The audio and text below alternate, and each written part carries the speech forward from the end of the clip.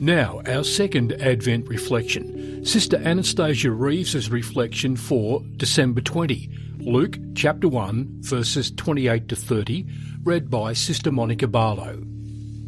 An angel appears unexpectedly in a little-known village in Palestine to an equally unknown young woman.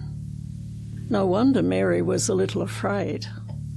We all experience fear, albeit in very different ways, which can sometimes be paralysing. However, as Pope Benedict XVI has explained, ordered fear can actually be liberating. We may fear ordinary but genuinely difficult things, such as long-term illness, unemployment, and so on. We sometimes fear things that, in the light of truth and growing maturity, are unfounded, such as a childhood fear of the dark.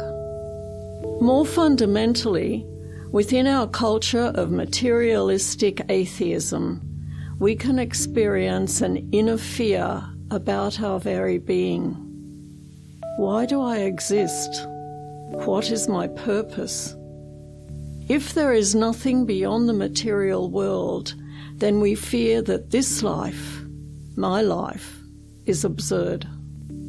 However, Pope Benedict suggests that the solution is a healthy fear of God, not a terrified submission to a whimsical or vengeful deity, but a trusting respect for God, who is love, holds everything in existence, and invites us into an eternal destiny of freedom and peace.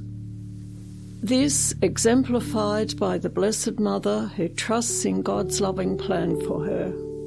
In complete freedom, she responds by giving her whole self to Him, and so enters into a future so grand she could never have imagined it, to be the Mother of God and a conduit of salvation for the whole world. Mary, pray that I might have a healthy fear of our loving God, so that by His grace I can bravely enter more fully into His eternal plan for me, just as you did. Amen.